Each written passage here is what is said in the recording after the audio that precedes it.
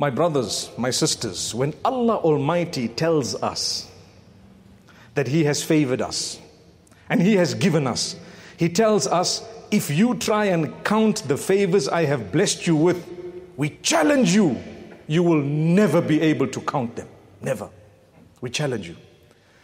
وَإِن تَعُدُّوا نِعْمَةَ اللَّهِ لَا تُحْصُوهَا. More than once in the Quran, Allah says, if you are going to count the favors of Allah upon you, you are never going to be able to count them all. It's impossible. That's a challenge from Allah. So start counting. Let's check the list. Every day you'll be writing more and more things until the day you die. You'll keep on writing and there'll still be things you've left out. But guess what? The opposite is true. If you are trying to count the tests that Allah put in your life, you will be able to count them.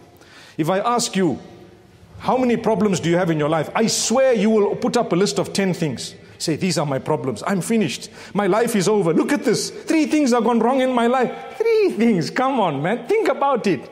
Have you ever thought that the tests that Allah puts in your life, He counts them? They're just counted. There are a number of them. That's it. You can count them, I promise you, all of you, and me too. But when Allah gives you, He says that you won't be able to count. But man becomes depressed over that which he can count that is negative, over and above that which he cannot count, which is positive. La ilaha illallah. Where are we? Thank Allah. Turn to Allah. Appreciate Him. Praise Him. Continue to praise Him because He teaches us the way to be granted increase in goodness is to show gratitude and thankfulness, not just by your mouth, but by your actions, your deeds, your worship, and ultimately your repentance. May Allah Almighty forgive our shortcomings, for indeed we are human beings. We falter.